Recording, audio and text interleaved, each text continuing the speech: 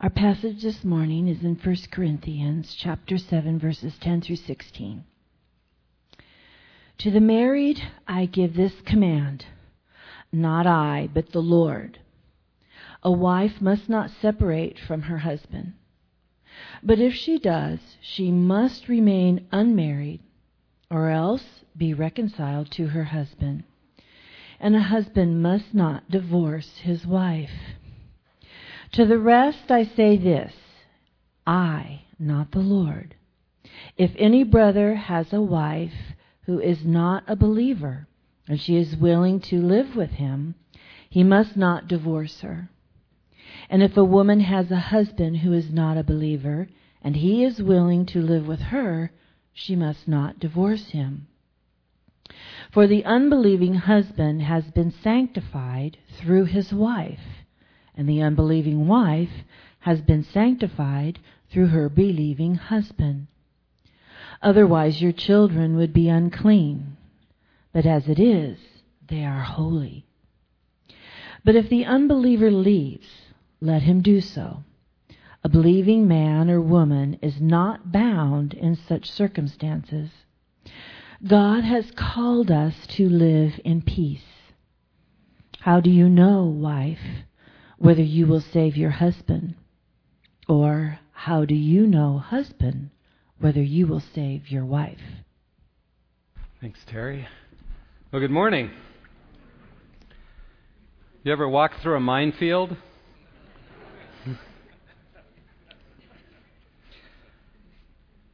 I'm going to begin this morning by asking you to stand if you have been married to the same person.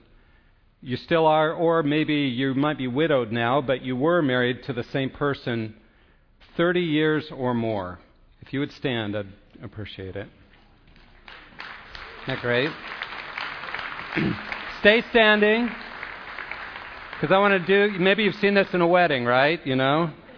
Okay, if you've been married less than 40 years, then you can sit down. That's awesome. How about less than 50 years? You can sit down. Look at all these that have been married more than 50 years.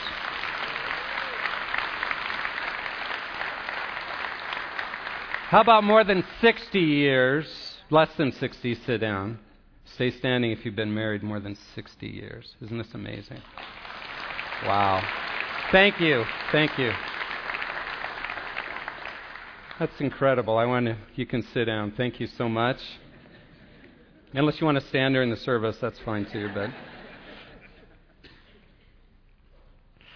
the reason I wanted to start a sermon on divorce with that is to remind you that marriages can last. Marriages can last. God's design is that marriages are really meant to last, and so be encouraged, those of you who are in the midst of maybe some marital struggles or difficulties or difficult past, whatever it might be, that God can help your marriage to last. We often hear tossed around statistics like, well, the divorce rate among Christians is 50% or higher. It's higher among Christians even than the general population. Well, let me just say that statistic is somewhat misleading. A couple of things skew that whole statistic. One is that in our day, more and more people in our culture are choosing not to get married at all.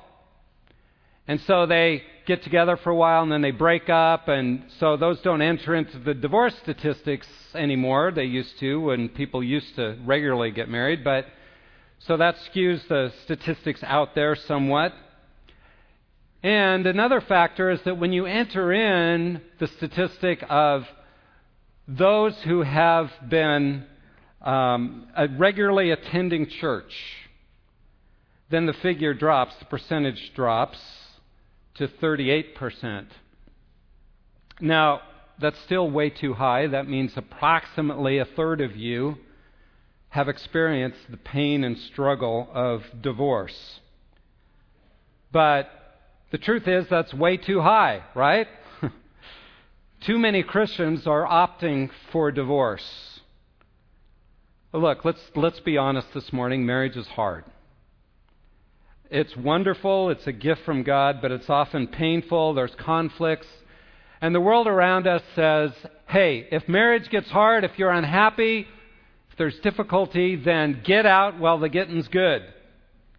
Leave the marriage. Go find someone else. That's what the world tells us. But we're believers.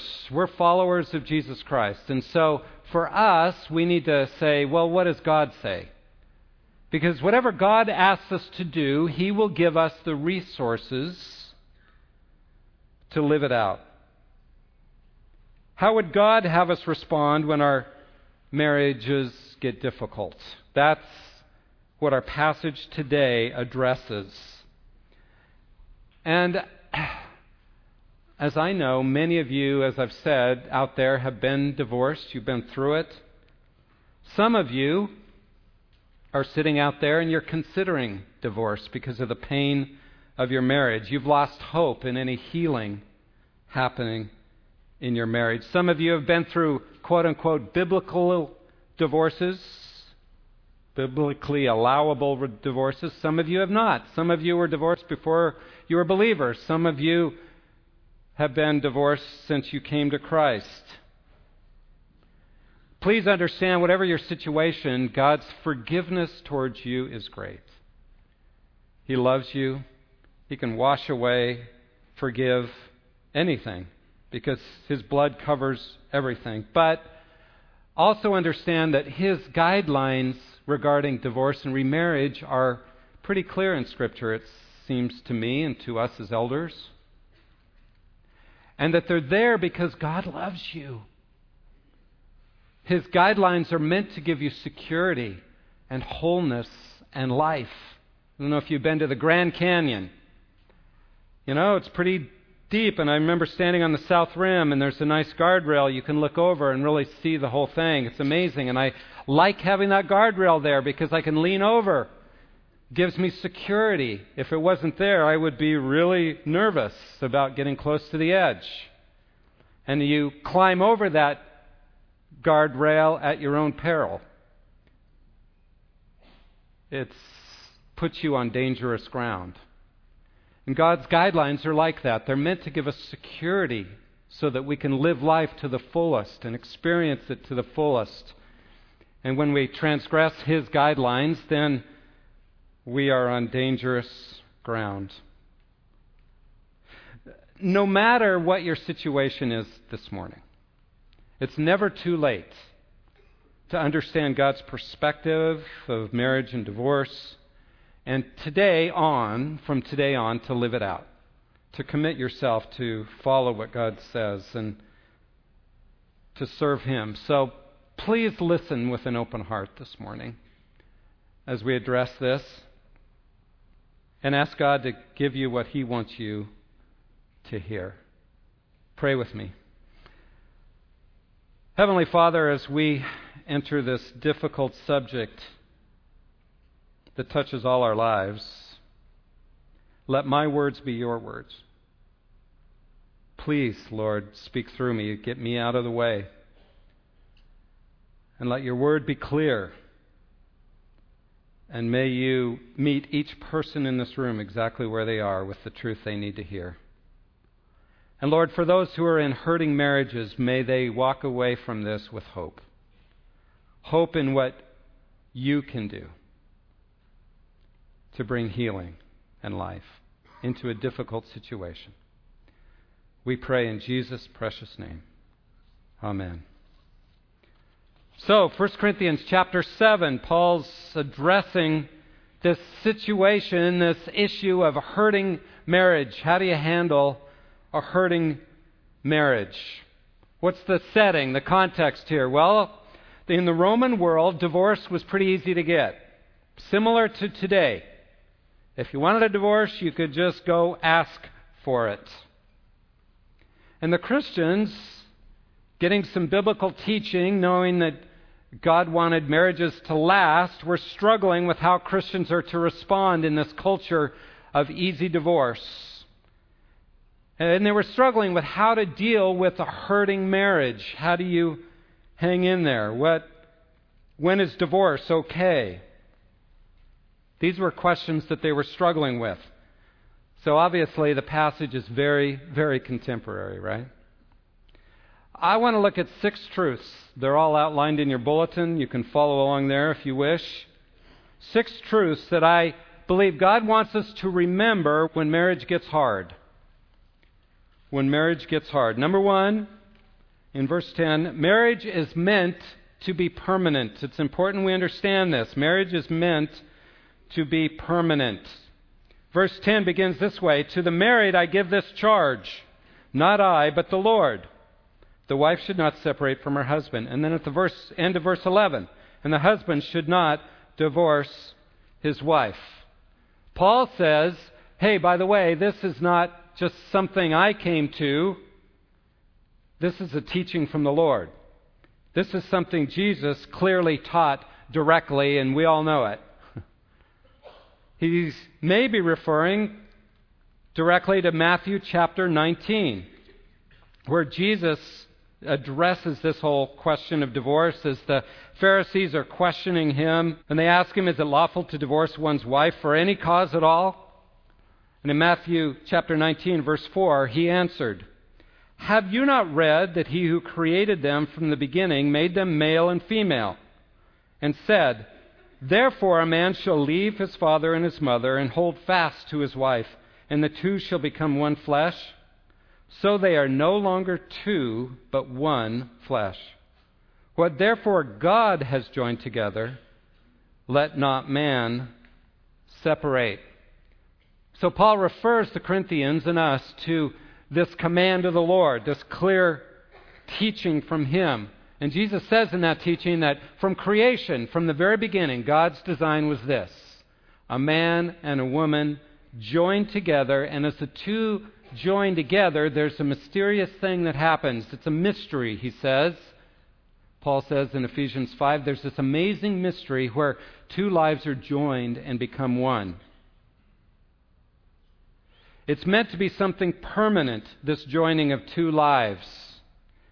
You see, marriage, we tend to think of it as, well, it's me committing to this other person, and, we get together, and it's this human event that happens. Well, marriage is a human event, but it's far more than that. It's a spiritual union, a spiritual event, and that's why he says, what God has joined together, let man not separate. Marriage is something we do, but it's also something God enters into in a mysterious way, a supernatural way. I've often used the illustration of marriage is like two pieces of paper being glued together. So if you break that apart, if you divide those two pieces of paper, if you try to separate them, what happens? You tear the papers. You can't avoid this wrenching. My friend Doug Goins says, God hates divorce, and that's very clear in Scripture. God hates divorce mostly because he loves people and he loves relationships. God hates divorce mostly because he loves people and he loves relationships. And so when we break that apart, there's a tearing of our souls when a divorce happens, and it creates scars. That's just the reality. Marriage is meant to be permanent. So God's plan for mankind and for especially believers is that marriage is meant to be permanent. And if that's the case, then we can trust that he can provide the resources we need for a marriage to last for 40, 50, 60 plus years. And we have plenty in this body to testify to that. Doesn't mean it isn't hard. Marriage always has its difficulties, but he'll provide what we need to hang in there. So marriage is meant to be permanent. The second truth I see in verse 11 is that yet, however, God does leave room for separation. God leaves room for separation. When things are so difficult, you need some space. It says, interestingly, verse 10, the wife should not separate from her husband. This is the teaching of Jesus, he says. But if she does, in other words, he leaves the door open. He says, but I understand. Paul's very compassionate here. I understand that there's times where it cannot be avoided, where a separation for a time cannot be avoided. It does happen. There are times when things get so difficult you need space. I and several other pastors at Cole right now are working with several separated couples. Separation may need to occur when there's been abuse, either physical or emotional, or when a person needs safety, or when the anger keeps escalating and you just can't be in the same house together, or the trust has been so broken that you both need to separate and focus on your relationships with the Lord for a while individually before you come back together. Separation is allowed at times in the Scripture. I so appreciate working with our Board of Elders. We came up with, about a year and a half ago, a paper, Guidelines for Separation, Divorce, and Remarriage. It's in the back wall if you want to pick it up among our policy statements. Guidelines for Separation, Divorce, and Remarriage. Our current board is really longing to love people well and help them through the difficulties of marriage, but hold true to the Scriptures. That's a difficult tension that we try to hold on to. Let me just read a couple of our guidelines. Number 4, we see abuse and neglect as a very serious sin that cannot be allowed to continue. In cases of abuse, either physical or psychological, or neglect, we feel that the behavior must be interrupted through intervention, and sometimes through separation or even criminal prosecution. The laws in all states prohibit physical abuse, and the laws in most states, including Idaho, allow for protection under legal separation or a decree of separate maintenance. However, we believe God's Word does not allow for divorce in such circumstances. If you are a victim of abuse, or even an abuser yourself, please talk to an elder, a pastor, or a lay leader. We will do everything we can to help you and to see the abuse stopped. The next guideline, under certain circumstances, a temporary separation may be advisable to gain peace for purposes of counsel. Such separation should be temporary and always for the purpose of eventual reconciliation. But if one spouse refuses to move toward reconciliation, a suffering spouse may be called to live separated for a long time. This is a painful situation, but we also know that if God calls that spouse to live this way, He will provide the spiritual strength and resources to do so. It's a difficult situation, but Scripture clearly allows for a time when it gets that difficult where you may need to separate for a time, but always the goal of that separation is reconciliation. And that is truth number 3. God's goal is always reconciliation. God's goal is always reconciliation. God is a reconciler of relationships. Again, verse 11, if she does separate, she should remain unmarried or else be reconciled to her husband. That word reconcile is an important one. It's only used 6 times in the New Testament. Every time except for this one place, it's used of God reconciling us to Himself. God stepping into our broken relationship as we're going our own way and walking in sin and choosing to walk away from Him. He sent Jesus to die for us, to remove the barrier between us, and He forgives so that we can have life. Though there was a broken relationship with no hope, yet God's grace steps in to bring a restored relationship. 2 Corinthians chapter 5 uses this term. Verse 18, it's talking about how God creates new creations in Christ. He says, all this is from God. This is 2 Corinthians 5:18. All this is from God, who through Christ reconciled us to himself and gave us the ministry of reconciliation. That is, in Christ, God was reconciling the world to himself, not counting their trespasses against them, and entrusting to us the message of reconciliation. I love that passage because it describes how God reconciled us to himself when we were going our own way. He died for us, and Jesus to die for us, and he chose to forgive and not count our sins against him. And then he says, and by the way, I now have made you ministers of reconciliation, you believers. I think what he's saying is, see, we have the opportunity in our marriages to act toward our spouse the way Jesus has acted towards us. To be ministers of reconciliation, to not hold the person's sins against them. And isn't that true of a good marriage? You constantly have to forgive. Because our spouse always sins against us. They're not perfect. They're not Jesus. And so we have the opportunity to continually work at reconciliation, to continually not hold the person's sins against them, but to continue to move toward them with forgiveness in Christ's strength. To be that instrument of reconciliation. Yeah, but she's hurt me. Yeah, but he's really hurt my feelings, or he's selfish. He doesn't love me well. And what he's saying here is, but I get to grace her. I get to grace him with God's forgiveness, with God's reconciliation. One of my best friends in high school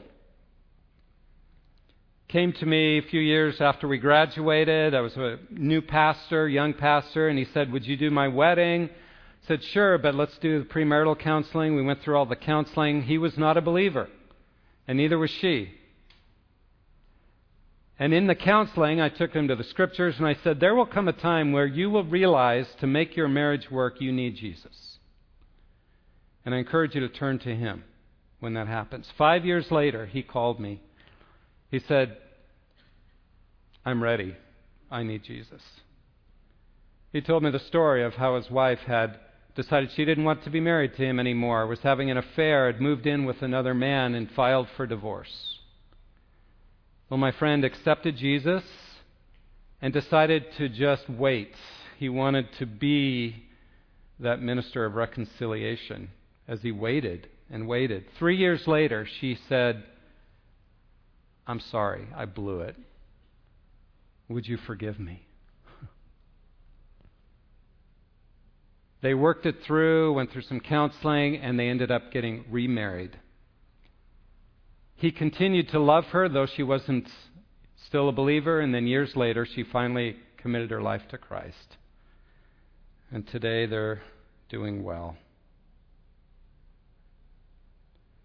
Folks, marriage struggles are an opportunity to depend on Jesus as never before, to stay reconciled, to let those sins go, to forgive, and to seek to let Jesus' reconciliation power, resurrection power, enter into your relationship. But at the same time, I understand reconciliation means two coming together.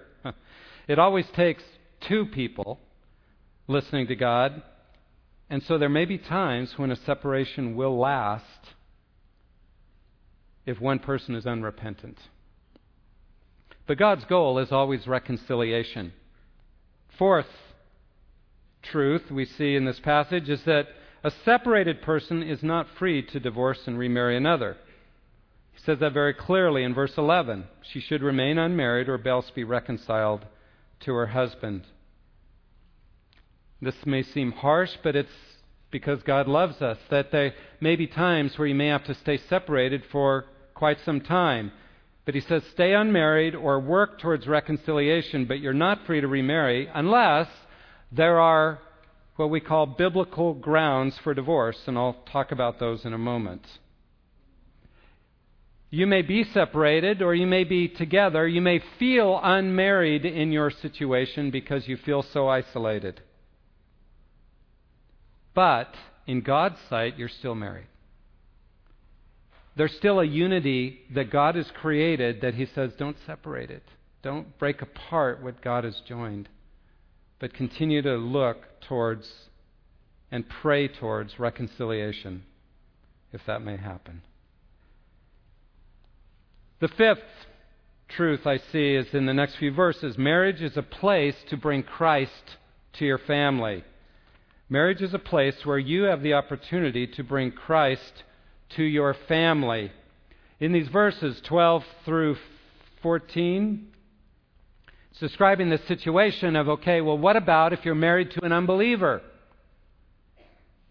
See, I think what was happening in Corinth is that the church was only 4 years old. So people had been coming to Christ, and they found themselves in a number of marriages where one of the people had come to Christ, but not the other. And so the believers were struggling with this, and they're thinking, well, you know, according to the Old Testament, we see all these uncleanness laws that if you're touching something that's unclean, if you walk on a grave, or if you touch a dead animal, or around a dead person, or you eat unclean food, or you touch blood, or some other kind of impurity, that you become unclean, and you have to go through this cleansing process. And so they were thinking, well, I'm married to an unbeliever. Does that mean I'm going to become corrupted by this? They were struggling with that. And Paul gives an amazing answer, really, because in the Old Testament, see, the only times that something became holy by touching something else was when they touched the altar or came in direct contact with God himself. And yet what Paul's answer is kind of amazing. He says, no, actually, if you're a believer and you have Christ in you, then you actually become holy and you bring God's holiness into your home. So you are a source of purification. He calls it sanctification in your own home. The Christian actually brings holiness to your home. Christ in you is purifying. Now, he doesn't say that your unbeliever spouse or your children, unbelieving children, will be saved because you're just in the home. He makes that clear in the next few verses. That's not what he's talking about when he says sanctify. But I think what he's saying here is he's saying they get the blessing of being in the presence of the living Lord in you. And they get the privilege of seeing the gospel lived out right before their eyes in you. And so you become a sanctifying presence in that home. What a privilege we have, because Christ is in us, to, in a difficult home situation, in our jobs, wherever we might be, we get to bring Christ because he's in us.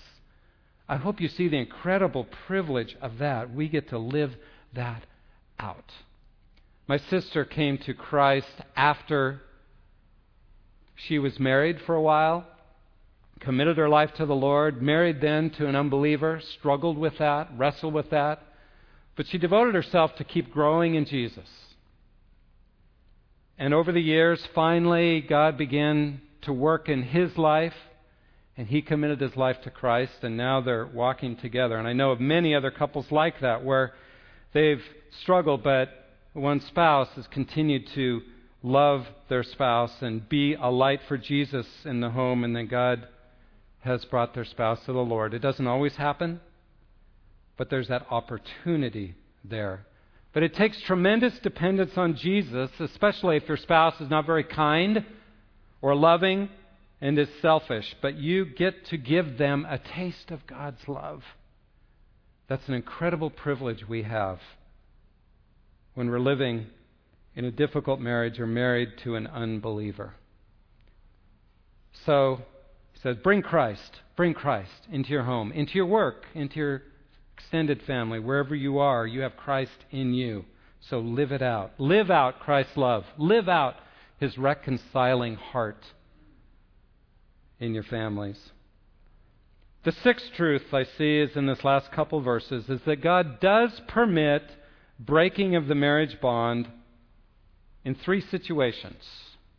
In three situations. Two are listed in this chapter, and then one in Matthew 19. Now, notice the world says, hey, there's all kinds of reasons why you can divorce. If you're a little unhappy for whatever reason, or you get infatuated with another person, or your marriage has struggles, you deserve to be happy, and therefore it's okay to divorce. Now, I want to say something that I know is hard for us to accept sometimes, but I want you to hear it very clearly.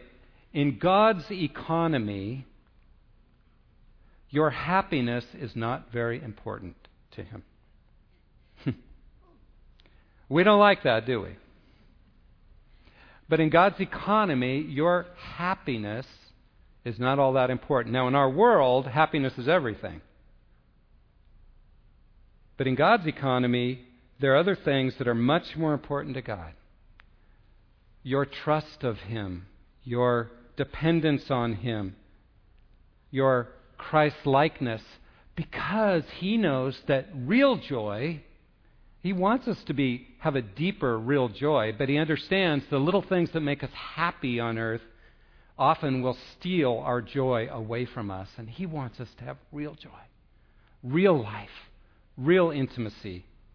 So if you put happiness first in your life, you're going to be in trouble. But if you put Jesus first, you will get a joy that far surpasses anything, any kind of happiness this world would offer. So Paul says in these verses 15 and 16 that if an unbelieving partner chooses to leave, then the believer is not bound in such circumstances. In other words, the number one reason he gives here, the first one, why a marriage can be broken up and you can remarry, is abandonment by an unbelieving spouse. He's saying if an unbeliever doesn't want to be married to you and they abandon you, they leave, then you're not bound. He says if they're willing to stay, then stay with them. Be a light for them. But if they really do not want to be married to you as a believer, then let them go. You're not bound. You're free to finalize the divorce, to remarry. You're free to carry that out. I think Paul may very possibly, maybe likely, be speaking from his own experience. As I said last week, there's a good chance that Paul had been married at some point. Because Pharisees were encouraged to be married. They were supposed to be married. And if you're in the Sanhedrin, you were required to be married. And Paul pretty clearly was part of the Sanhedrin. So probably either his wife died or she left him when he came to Christ. So he had experienced this abandonment by an unbeliever. Let me just throw out kind of something to think about here. Here's the question for you. Who is an unbeliever? Who is an unbeliever? Now, it's pretty clear someone who says, I've never accepted Christ, I don't want to be a Christian, etc. That's clearly an unbeliever, right? So that fits in this category. But what about a person who says they're a believer, but is clearly disobedient to the Lord? When can you say, well, that person seems to be living as an unbeliever, and so they've abandoned their Christian spouse as well? You know, Scripture does actually seem to give a place where even someone who says they're a believer, they can be labeled as an unbeliever. It's when you go through the intervention process of Matthew 18. Remember that whole intervention process where it says, if someone is sinning, go to them. And if they respond to you, you've won them back. But if they don't respond, take a brother or sister with you and confront them together. If they fail to respond to the two of you, then tell it to the church. And if they fail to respond to the church, then at that point, treat them as a tax gatherer or a sinner. That's what Matthew 18 says. In other words, they've labeled themselves, they have made themselves an unbeliever by choosing to be disobedient after you've gone through that whole process. So it could be, and we've wrestled with this some as elders, it could be that somebody who says they're a Christian, but you've walked through this whole process with them, and they continue to be disobedient to the Lord, that at that point, that the Christian may be free to go ahead and divorce. But again, you can't do this on your own. It says you've got to go through the whole process with the church. You can't just decide for yourself that this person is just acting like an unbeliever so I can do what I want. Just something to think about here. So the first reason, abandonment by an unbeliever. The second reason for the breakup of a marriage, verse 39, it's the death of a spouse. A wife is bound to her husband as long as he lives, but if her husband dies, she is free to be married to whom she wishes, only in the Lord.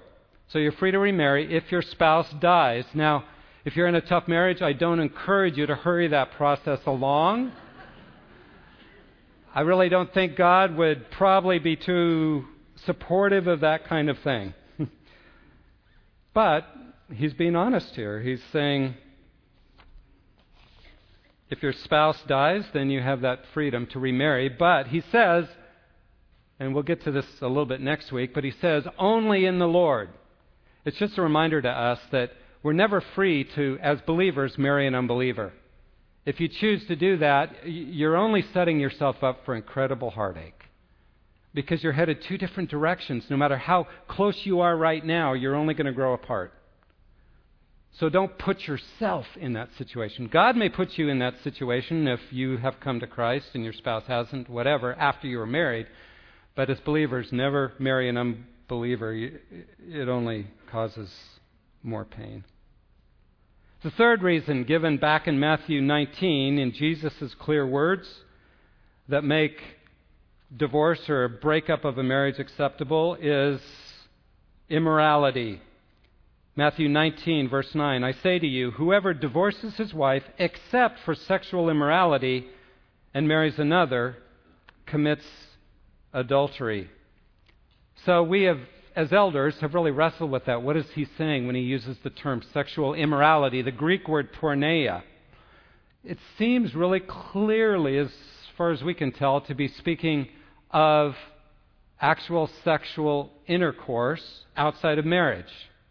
So adultery, homosexual activity, bestiality, perhaps, some of those kinds of things. But porneia doesn't seem to include lust or pornography, some weird things like transvestitism and other things. Not that those things aren't devastating to a marriage. They are. And I've seen that. I've seen all of them be devastating. And they may be cause for separation. But the Bible does not give them as grounds for divorce. And let me say, if your spouse has committed adultery, doesn't mean you're required to divorce. God's will is always reconciliation. The miracle of the gospel is that we can be reconciled to God, and then we can express reconciliation and forgiveness to one another in our lives. We become those ministers of reconciliation. I watched my own parents go through many years of a difficult marriage that included infidelity, anger, pain, selfishness, conflict, tension. Later in life, though, they both came to Christ and they began to experience real healing in their marriage, and there was tremendous unity and tenderness in their later years. They're both gone now, but if they had divorced during those difficult years, they would have missed out on the blessing of seeing God's redemptive work in their hands, His miracle of reconciliation in their lives. Don't miss out on what God can do. Verse 15, at the end it says, God has called you to peace, to shalom. You see, you and I are to bring shalom into our worlds. That's our calling as believers. Are you already divorced? Then God's called you to experience God's forgiveness and to bring shalom into your current situation, whatever it is. Are you in a difficult marriage? God's called you to bring shalom and God's reconciling heart into your relationship. It may take tough love. There may be need for separation, but you have an opportunity to bring Christ into that difficult marriage. Are you married to an unbeliever? If they're willing to live with you, you're called to bring shalom and God's presence into your home. You see, if you know Jesus, you have Jesus living in you. You have the very resources of God available to you to be a light in that dark and difficult place. So depend on Him. To close, I want to read a couple of paragraphs from our guidelines for separation, divorce, and remarriage, because I want you to see the heart of the elders toward you and toward a difficult marriage. The elders at Cole Community Church believe that marriage is a wonderful gift from God. It offers the most profound love, intimacy, and self-sacrifice that we humans can experience on earth. Christian marriage also illustrates before a watching world the mystery of God's great love for us. And good marriages are the foundation for a healthy society. Therefore, we as a church want to be used by God to encourage strong and healthy marriages. We want to see people moving toward and enjoying God's plan for marriage. However, we realize that marriage is difficult. Personal sin, our culture, and Satan himself are at work to bring division and destruction into our marriages today. We do not want to see husbands and wives living together in a hollow, empty relationship.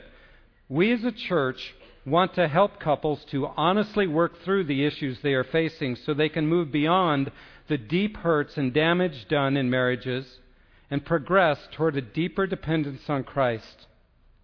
We recognize that this is a difficult road to walk and that it takes the power of God to bring healing to a hurting marriage. But we believe that if two people are willing to submit to our Lord, He can bring reconciliation and healing to a broken marriage. This is our desire and goal in working with hurting couples. Goes on. We recognize that some of these guidelines require candid and vulnerable interaction with God about your specific situation. We would like to help you work that through and walk with you as you try to assess how God is leading you. The elders here at Cole ask you to bring us into the process as early as possible when you feel that your marriage is heading towards separation or divorce. If your marriage is in trouble, talk to someone, an elder, a pastor, a lay leader, a mature Christian friend here in the body. Let the body help. We are in this together. Please hear that. You're not alone. That's why the elders started the marriage ministry about 1.5 years ago, and we assigned Rod Ritchie to head up that ministry to strengthen marriages and do what we can. So if you're really struggling in your marriage, talk to Rod. Let him deal with it. No, just kidding. I really want you to hear, though, you're not alone. We want to walk through it with you. We want you to experience in the body of Christ the strength and the encouragement you need to walk through whatever situation you're in. Pray with me. Gracious Lord, thank you that you love us and you forgive us. Thank you that you have reconciled us to you in your love, and you've chosen not to hold our sins against us. May we be ministers of reconciliation wherever we are, bringing shalom, bringing peace, bringing life. And especially let that be true in our marriages. Give us hope. And may we walk together to be the people of God. We pray in Jesus' name. Amen.